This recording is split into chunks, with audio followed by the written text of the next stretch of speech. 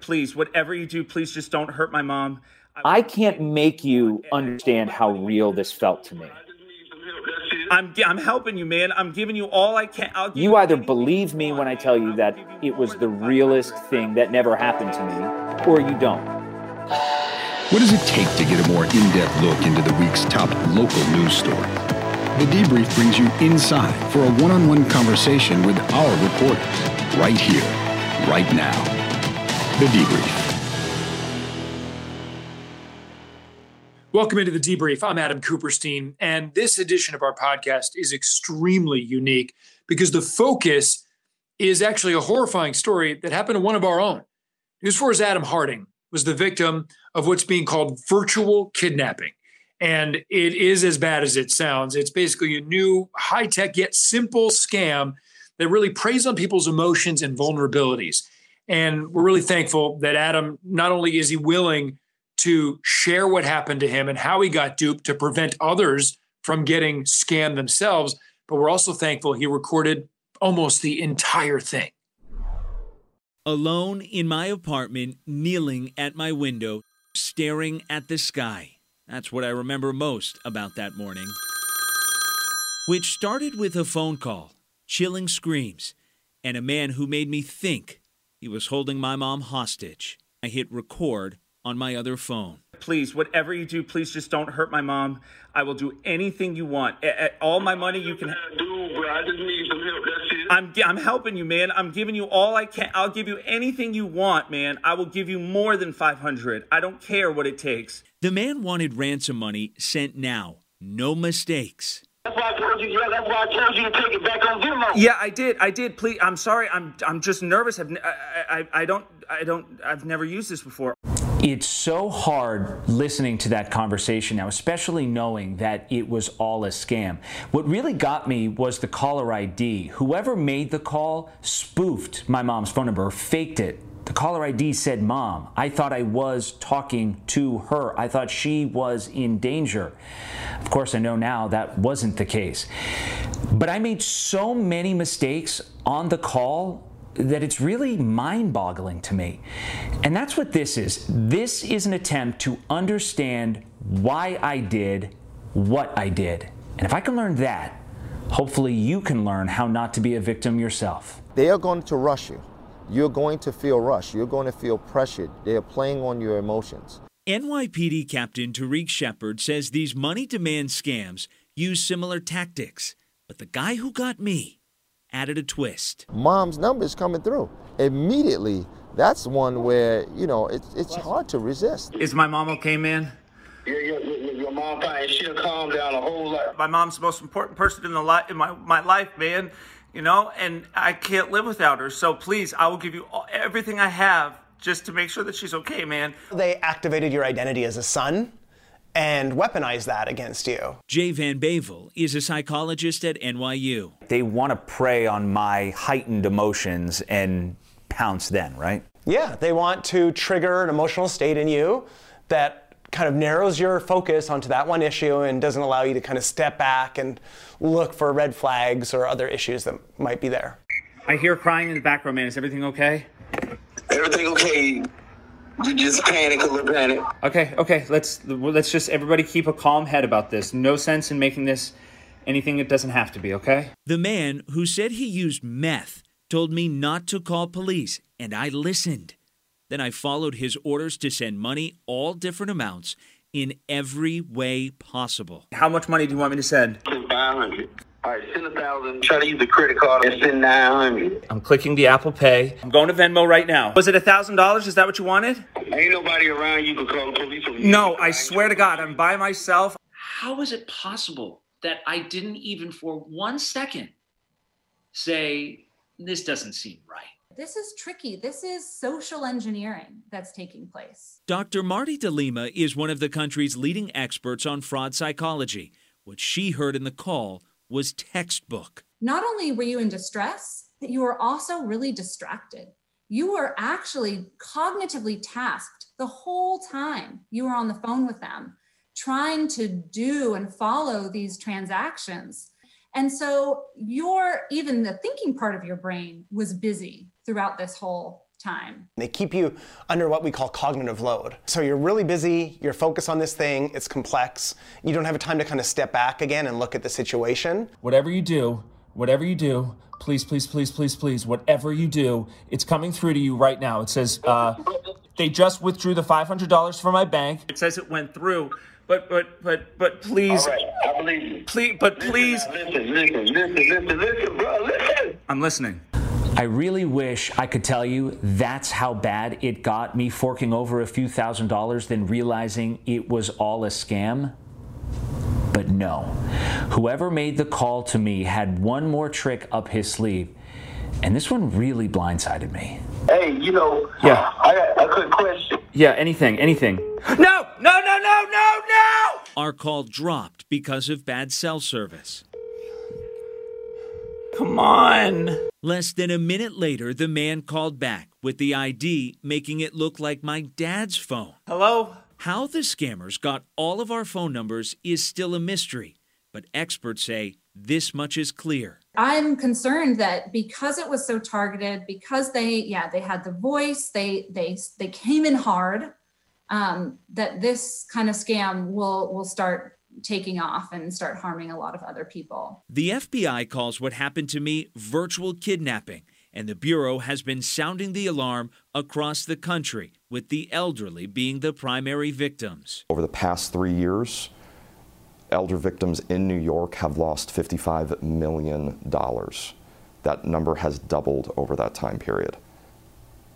And what we're also seeing in terms of the pandemic is that victimization has surged. I believe that there's a scam out there for each and every one of us. No matter what phone scam someone may be running on you, there are ways to protect yourself. You slow it down, you ask the right questions. Demand to speak with your loved one. Dig for details about where the caller is. Ask questions only your family member would know the answers to. And when you see the resistance to you slowing it down, that starts to be the indicator that, wait, there's maybe a scam going on here. The best advice, of course, is calling your loved one on another phone, or in my case, not making this unbelievable mistake. Hold on. I'm getting another call from my mom. Okay, I'm just going to hit decline, so I just don't want to hang up on you. That's right. More than an hour after it started, my mom tried to call just to say hi. By then, I'd already sent thousands of dollars through apps, even a bank wire transfer. Minutes later, the scammer was done. You've been real good to me. So I'm going to take what I got as a blessing, and I'm going to leave now. Thank you, man. Thank you, please. And we never have to talk about this again. A few minutes after the guy hung up the phone on me, I called my mom, frantic of course, and she picked up and said, "Hi, how are you?" And that's all I needed to hear. I knew at that exact moment that I had been duped. My mom was fine, thankfully. I've gone to the New York Police Department. This is considered grand larceny, extortion. It's still under investigation. As for the money, and there was a lot of it, I have so far only gotten back a small percentage. I'm Adam Harding, News 4, New York. I'm emotionally shook experiencing that, and it didn't even happen to me. So, Adam, thank you for your willingness to share your story, because I do think it can help other people avoid a similar scam like that.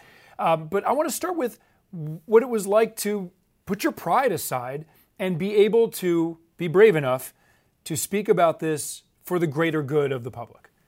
Well, I appreciate you having me on, and I'm happy to talk about it. I'll talk about it to anyone that's willing to listen, and it's been like that since the day after it happened. I've been telling friends and family about it, which I found very cathartic, and I told our news director, Amy Morris, who's been the best thing that has ever happened to me in this situation. She's been incredibly supportive, and I went to her and I said, I think there's a story here, because I consider myself a smart guy, and I've heard about a number of scams, and I still fell victim so quickly. And I said, I think I'm willing to put myself out there. If one person walks away from watching that and picks up some tools to keep themselves from falling victim, it's worth it to me to put myself out there. And as you saw, I'm putting everything out there. I'm not leaving anything on the table. And it was, I will admit, difficult to do. I've never done a story like this before. And I hope never to have to do a story like this again. But it was very cathartic to speak to police and the FBI and the psychologists and really unravel what has been playing over and over in my head for the last few weeks. And I will tell you, when I saw the first cut of the piece, I was torn up. I was emotional. It was difficult for me, maybe harder than I thought it would be, to relive some of those moments. Some of those moments I didn't even remember. But I'm more than happy to put myself out there if it can help even just one person. And that was sort of the idea for this story. I think it speaks to how dangerous this is to people, because virtual kidnapping happened to a sharp young reporter like yourself. And we heard in your story that a lot of the people who get targeted by this are seniors who are even more vulnerable. Right. And, I've been wrestling with for a couple of weeks about, I've read or reported on so many of these scams before, right? So, the IRS, we're going to throw you in jail, or the Nigerian prince email scams, or you hear about all of these similar types of kidnapping stories that tend to target the elderly. And for them being on a fixed income, that can just be not only heartbreaking, but financially devastating. We've heard people who have lost their entire life savings. In fact, I was talking with the FBI, and they told me that in the last 3 years in New York alone, the elder generation has lost $55 million to these types of scams. And that number has grown exponentially in recent years. And then you factor in COVID, where so many people are at home, the numbers are just on the rise. And, I'm fortunate in that I lost a lot, but I'm okay. And again, happy to speak about that. But to other people, they might not be as lucky. And so that's when you really start to think about how bad this could have been and how bad it is for a number of people, which I just really think adds to me wanting to kind of be an advocate for some of those people out there, or speak to the horrors and the trauma that come with this, because police told me that a lot of victims, and there's really no way to quantify it, but a lot of victims feel embarrassment that they somehow got duped, and that there's this misconception that, you're not educated if you fall dupe, or you're not tech savvy if you fall victim to something like this. And, the FBI says that that's really not the case at all. And you shouldn't feel embarrassed. And so, in me coming forward, I'm hoping maybe a few other people who did not talk about it or didn't bring awareness to it are a little bit more willing to speak to sort of the horrors out there, so we can warn the public, because me saying something now isn't going to stop it from happening again today, tomorrow, the next day. But the more people are aware of it, hopefully, people will have enough tools in their belt to fight back a little bit. Adam, the part of the scam that maybe preyed on your emotions the most is not recorded by your other cell phone. It was the beginning, when you thought you heard your mom's voice. Tell us about that part. Right. So I was just waking up. I had worked the late shift the night before. I tend to go to bed pretty late, and I was waking up maybe a little bit later in the morning than I'd like to admit. So I was still laying in bed, and I got a phone call from my mom. And I picked up the phone and I said, "Hi, Mom, what's going on? How are you?" And I heard her, or who I thought was my mom, crying uncontrollably on the phone, just sobbing uncontrollably. And I sat up in bed and I said, Mom, what's going on? What's wrong? What happened? Tell me. And before she could even answer, a guy grabs the phone and says, "You need listen to me right now. You need to do everything that I say, or this won't end well." He mentioned to me that he just got out of jail. He talked about being on methamphetamines. And he kept saying, "I don't want to hurt anyone, but you just have to do what I say." And it was thrown at me so fast. And it was the caller ID that said Mom. And I had no reason to think that it wasn't her. And I thought I had talked to her, and that was her crying. And now I'm playing in my head, okay, somebody's in the house and somebody's right next to her. And now somebody's on her phone. And so my head's racing 1,000 different ways. My mind is going a gazillion different ways. And I sat up and I said, what, who, what? I didn't even know where to begin. I was thinking faster than I was speaking. And that's when I jumped up. He said, don't call the police, no police involved. And so I was terrified to call 911. So the next thing I thought to do was, well, let me record this because I need to at least have some type of trail or evidence of what exactly happened here. So that's when I grabbed my second phone. So about, maybe the first 30 seconds to a minute of the phone call, which was probably the scariest, thinking back to the whole situation, that first 30 seconds when, you're in a position where you think it's a loved one calling, and then somebody grabs the phone from them. And then you're just sort of given this whole tale about what's going on. And your mind is just firing 1,000 different ways and you can't think straight. I couldn't even see straight. I was like walking in circles in my apartment as I was trying to think what to do. So that's when the recording starts, is about 30 seconds to a minute after I got the call. Now that you've been able to talk to experts for tips on what to do in this situation, when you relive it, what do you wish you could have asked or done at the time? I honestly did not give a lot of pushback. And so what experts recommend you do, and it was in the piece, which is to slow things down and ask questions that only your loved one would know, or even ask to speak to a loved one, or, also calling police. Or if I had that second phone, maybe if I had waited 30 seconds to a minute to call, to record, I could have used the phone to have called my mom on a second phone line to see if she picked up. Things like that. That's what I struggled with in the weeks that followed, because I'm thinking, why didn't I do this? And why didn't I do that? And why didn't I think to do this? And the answer that I've come up with, and I don't know if it's a satisfactory answer, but the answer that I've come up with is, I can't make you understand how real this felt to me. You either believe me when I tell you that it was the realest thing that never happened to me, or you don't.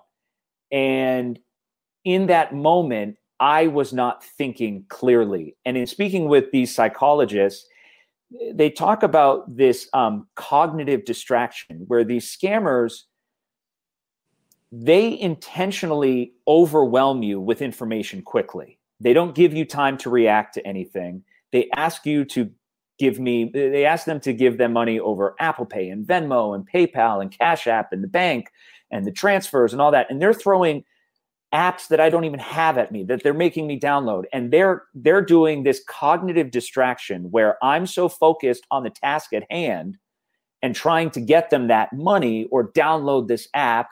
Most of these I've never even used before. And in doing so, they're sort of derailing my train of thought, which was already hazy to begin with. So that was sort of how they, snaked their way to get to what they wanted. And so that was really eye-opening for me. And I'll tell you, there was a lead researcher out of Minnesota who listened to the entire phone call, which, by the way, I will not listen to the phone call. She said to me, having listened to the call, one thing that struck her was I was unintentionally or intentionally breaking up the silence in the call with my willingness to continue to give them more. And I was not pushing back any. So between the distraction, the concern, the paranoia, and the fear in the moment, they were able to quite literally, it was as if I had marionette strings on me, walk me through, download this app, do this, hit this button, sign up for this. And it was, I didn't even think to do these things that now, knowing, which is called hindsight bias, I wish I had done. You can tell they had done this before. It was clear from listening to that they had done it before. Is there any chance from authorities that they're going to be able to track people like this down?